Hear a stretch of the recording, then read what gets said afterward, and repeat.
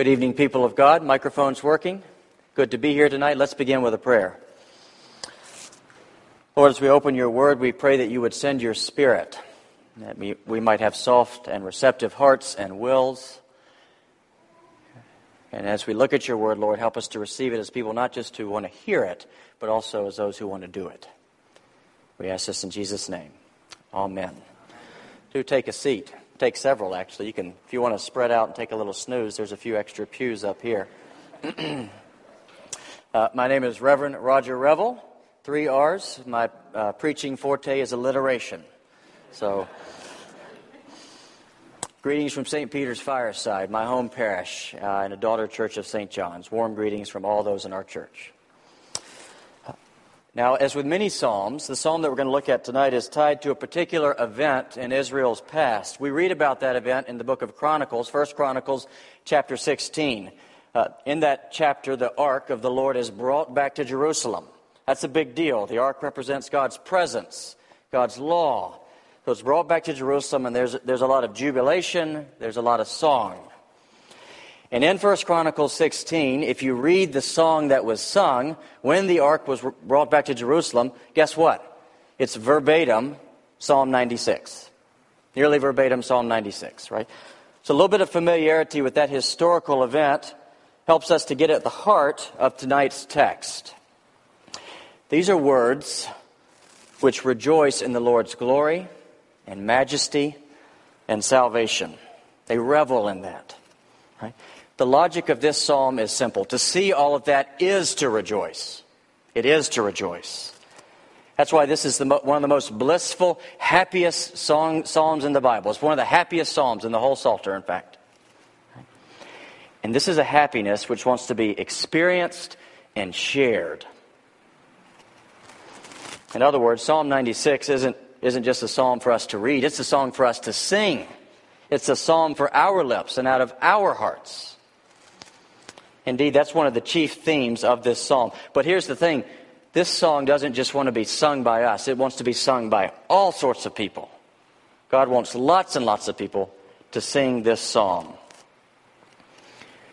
This theme is going to be further illuminated as we stroll through the text tonight. And as we do that, so as to assist us, I want to use 3 questions. Questions as we explore and seek illumination here. So 3 questions. Number 1, who should sing? Number 2, why do people sing? And number 3, how do people come to sing? Who, why, and how. Sound like your grammar school teacher, okay?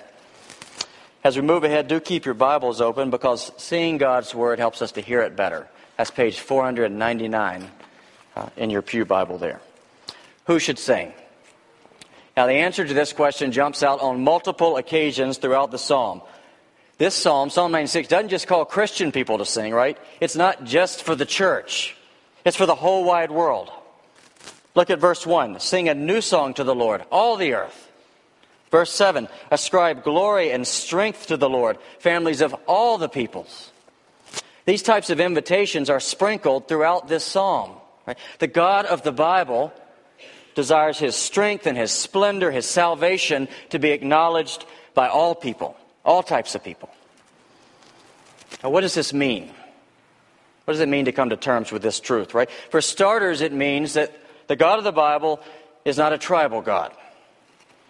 He's not a God of a certain nation or of a certain civilization. There are many people out there, maybe some in here, who have mistakenly picked up that impression. This is what it sounds like. Christianity is a Western religion. It's the religion of Europe and North America. You ever heard that?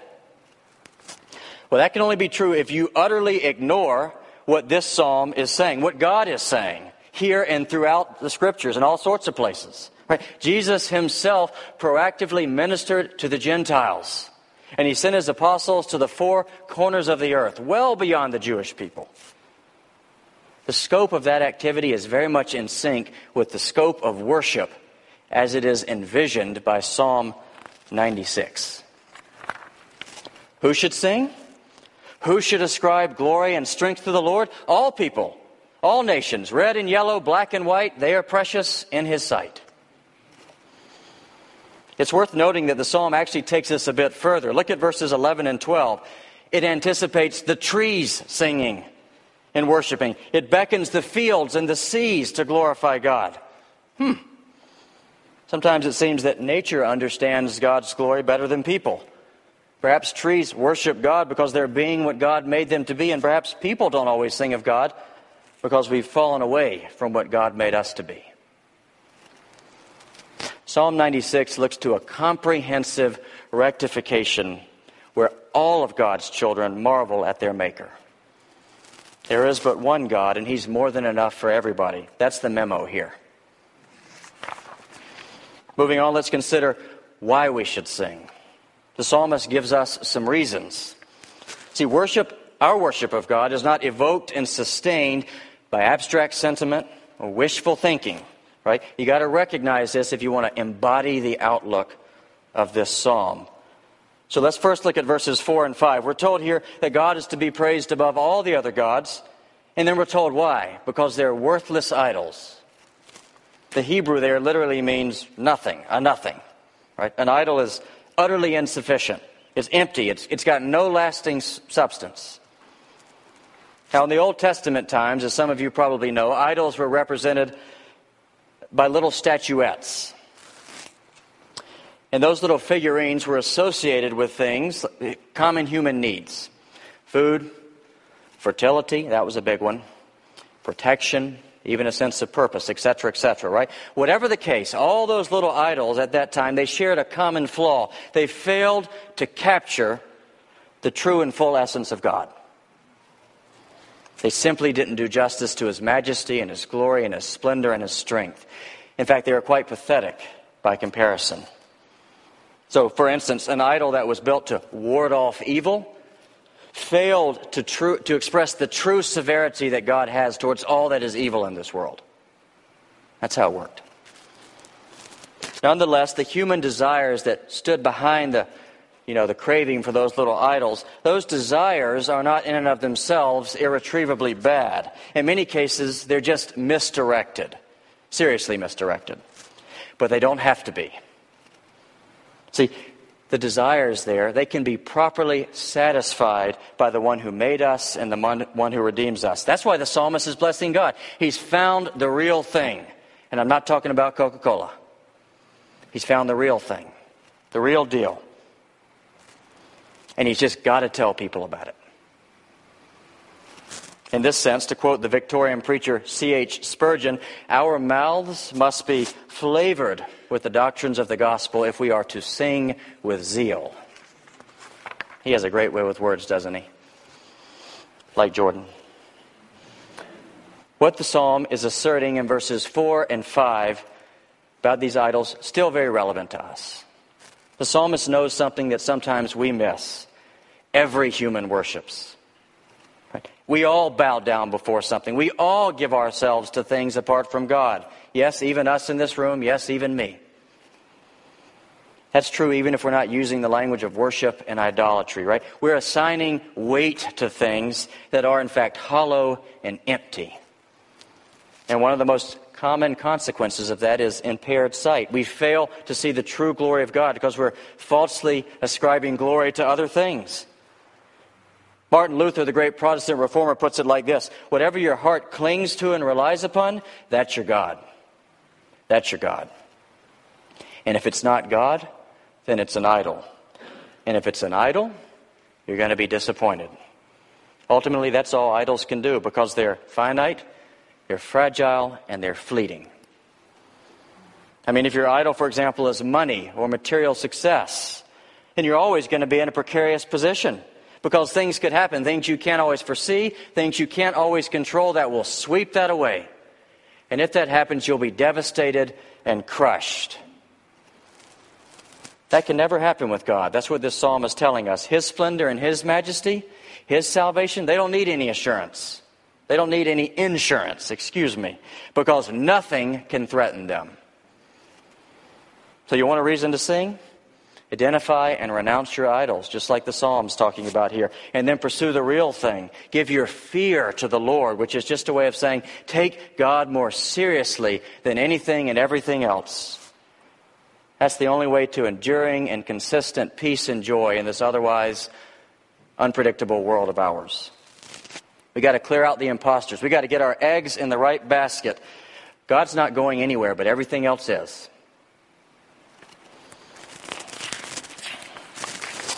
But there's another reason to sing. Look now at verses 10 and verses 13. There's a so-called bad word here. Judgment. Right? What's this about? Why is this psalm using that bad word? That's a bad word in our times, isn't it? Judgment. I don't judge. In both of these verses, however, there's something a little bit baffling because the psalmist is speaking about judgment with exuberance. He's happy about it. Right? What's going on there? The judgment that's being spoken of here has a futurist orientation. It's something that will happen. Specifically, it seems that the psalmist is contemplating the day of the Lord. Right? That's sometimes called Judgment Day, right? It refers to the return of Christ, wherein certain judgments over creation and all the people therein are going to be handed down. Now again, to our minds, that word, this theme, can carry an ominousness about it, right? But not for the psalmist. It makes the psalmist sing and worship. Why? That's the big question. Because God's future judgment is about making crooked things straight. It's about tying up frayed ends. It's about settling and redressing all the wrongs and injustices in creation. It's about putting things to right. Judgment Day, in other words, entails decisive action by God to sort out and clean up everything in this world that's ugly, that's warped, and that's polluted. This means that the future is better than the past and better than the present. And who doesn't want that? Who doesn't want God to eradicate sin and evil and disease and death and all the other maladies that strike on humans? I mean, many of us probably give our money and time and maybe even our vocations right now to that type of work. When God judges in the future, that's what He's doing. But, you knew there was a but coming. But, rejoicing in this coming judgment requires one thing more. You got to make sure you can stand when it happens. Right? Or withstand it. The truth is this. See, everything that's wrong in this world of ours corresponds to stuff that is wrong in us, within us, you and me, spiritually and morally. No one can live up to God's standards. We can't even live up to our own standards. Right? So where's our hope? How are we going to stand? We've got to know that we're going to be able to stand on that future day if we're going to sing today. The clue is in verse 13b. God will judge the world in righteousness. In righteousness. What's God's righteousness? What does that mean? I'm going to let St. Paul answer for us. In the book of Romans, he says that the righteousness of God wears the face of Jesus Christ. And in Romans chapter 5, Paul says that the blood of Jesus Christ, the one who was crucified for our sins, for all that's wrong in the world and in us, that blood will preserve us in the day of His wrath, in the day of judgment. It works something like this. Imagine you go to a department store. You go to Hudson's Bay, downtown Vancouver. You find a shirt, some shoes, something like that. You buy it. You check out, you pay, and as you prepare to leave, as you prepare to go down all 20 of those escalators that are inside that store, if you've been there, you know what I'm talking about, right? You hear something on the loudspeaker, and the voice says, "There's been a theft." And so everybody's bag is going to be checked on the way out. See if you stole that shirt, stole those shoes. That's an anxious situation, right? But you don't have anything to worry about because you've got a receipt, and it says, "Paid for." Paid for. That's how it works for those who are hidden in Jesus Christ. You won't be indicted again. You won't be billed again, right? It's been taken care of. Having faith is like having that receipt. Do you have it? Have you embraced that reality of God's gift for us? That's the question.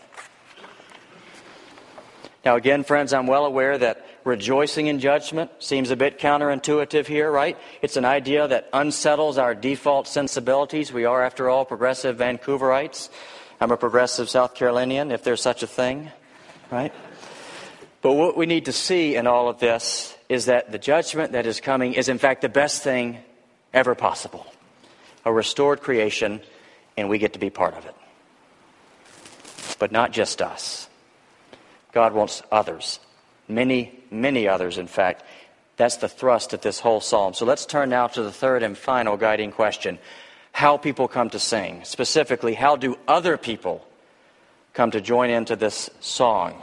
Not the people in church today, but other people. How do they come to ascribe glory to God? And the answer is pretty straightforward. Through us. Through us. Psalm 96 charges God's people to declare God's glory to others, right? We're the subject of Psalm 96. Other people are the objects. And so we're all very thankful to be here in this place singing these great songs tonight of worship, right? It can't stop there. Our Christian activity must be put forth day to day out there. Alas, as I see it, this is a task with which many of us can struggle mightily.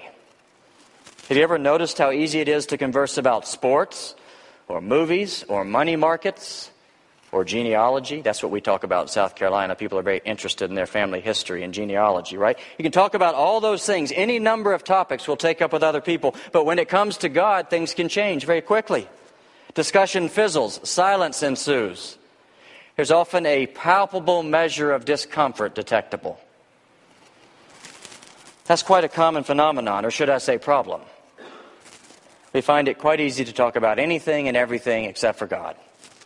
And in a city like Vancouver, we know it increasingly well. We can be very reticent to follow in the footsteps of Psalm 96. As a pastor, I witness this often amongst otherwise very sincere Christians. What's going on here? As I see it, there are two common culprits. One's external, and one is internal. Let's name and ponder these in closing. First, the external impediment to declaring God's glory all over the place. There's no way of getting around it. Psalm 96 makes a pretty darn exclusivist claim about God. It says, there's only one God, and everybody should acknowledge Him. Now, that claim runs against the grain of our culture, right? In fact, it carries a stench in our culture. Right? It's very much out of vogue.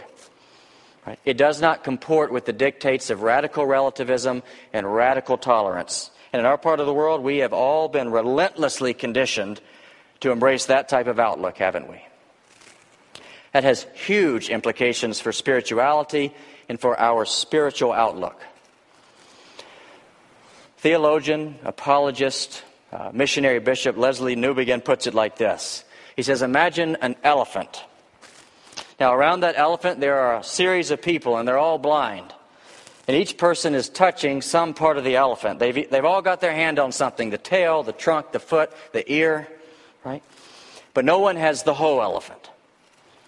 Now, if the elephant represents God, then that means that no religion has the corner market.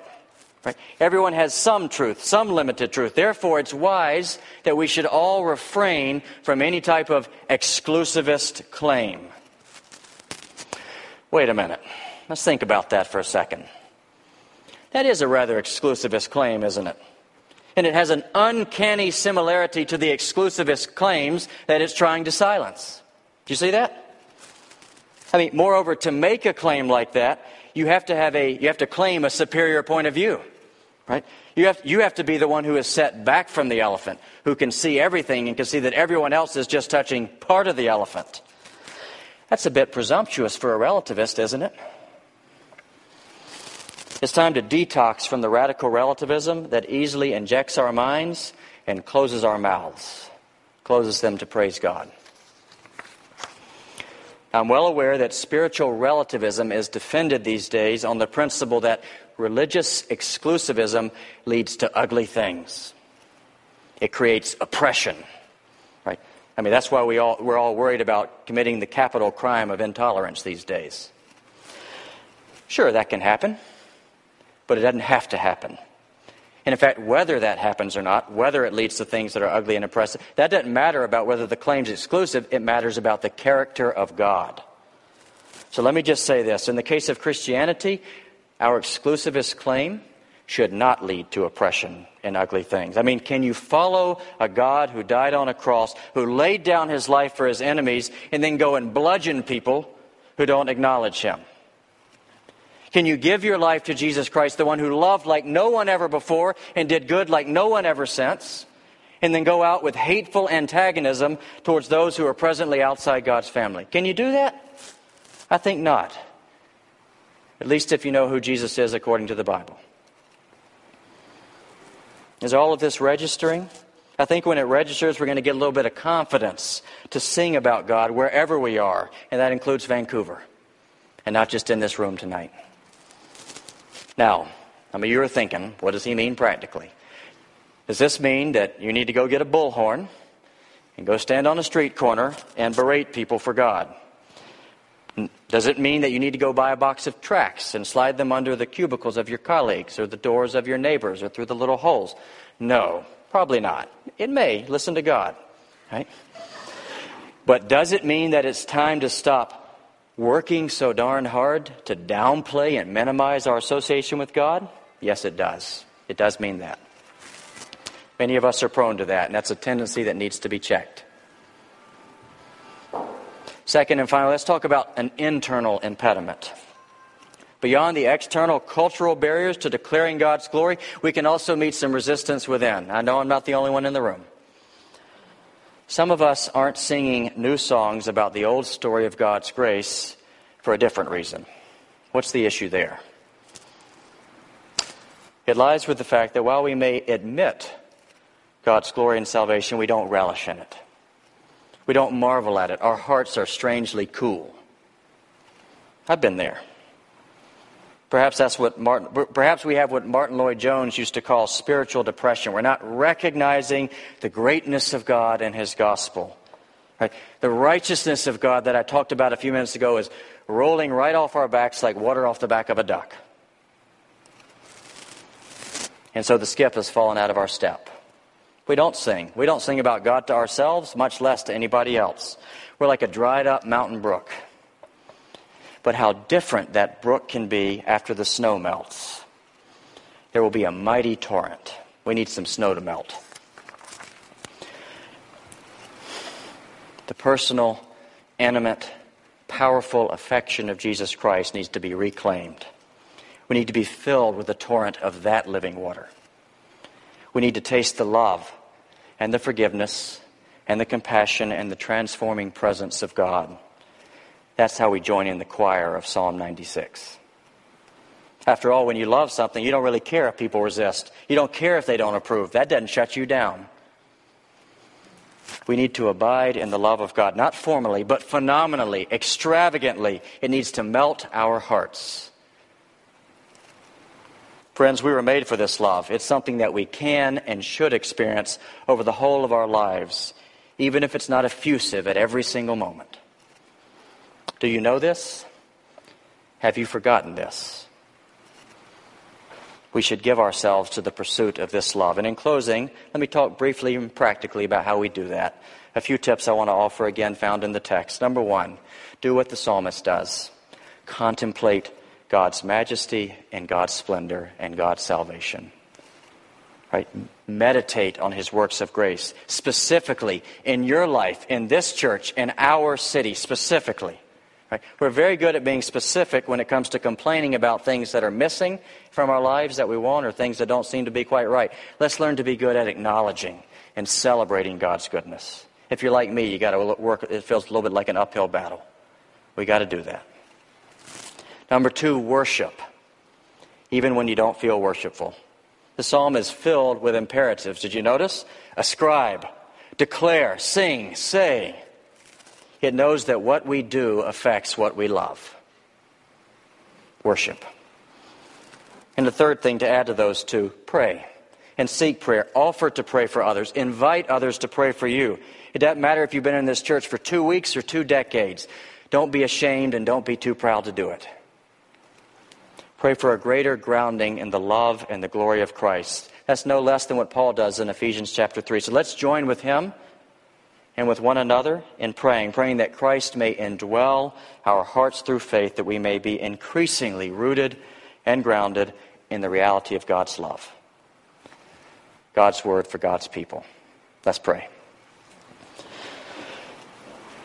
Lord Jesus, we thank you so much for the deep, deep love that you have for us, for the sacrifice that you made to extend that love. Lord, our hearts can be hard and cold towards it sometimes, and so we ask that you would send the Holy Spirit, the one who convicts and enlivens and softens hearts, to receive what you have for us and to revel in that and to sing and to dance and to take our part in the chorus of Psalm 96. In Jesus' name, amen.